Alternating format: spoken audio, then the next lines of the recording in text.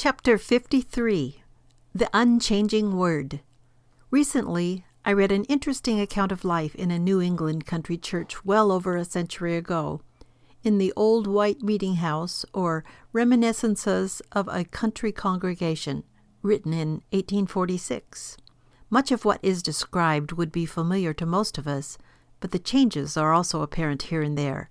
Not many, but a few.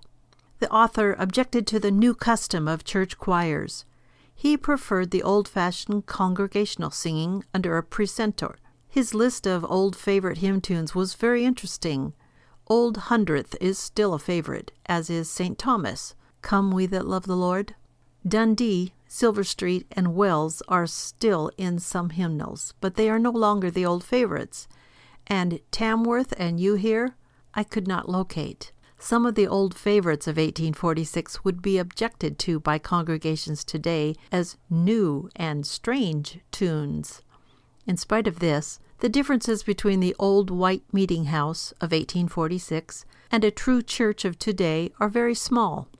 Members of yesterday and today would be at home with one another after a very brief time. The one basic and unchanging fact in the old white meeting house of 1846 and any true church of today is the Bible.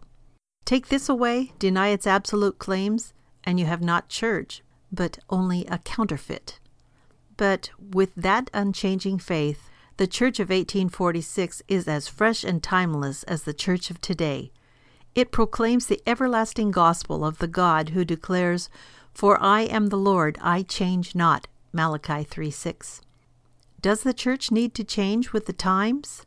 Not if the church holds the truth. The unchanging truth of God needs to be applied to man's changing times as the measure or yardstick whereby men and events are to be judged. Where the truth is declared to be man's standard, change then is progress toward the truth. It is purposeful growth. Without the truth, change is no longer progress. It is merely change. Today our world is changing, but it is not progressing. There is much evidence that it is in many ways declining. The reason is that our change has no standard of truth to it, because the Word of God is no longer applied to man and nations as the yardstick and standard.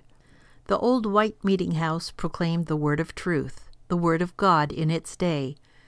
Our need today is for churches which will do the same.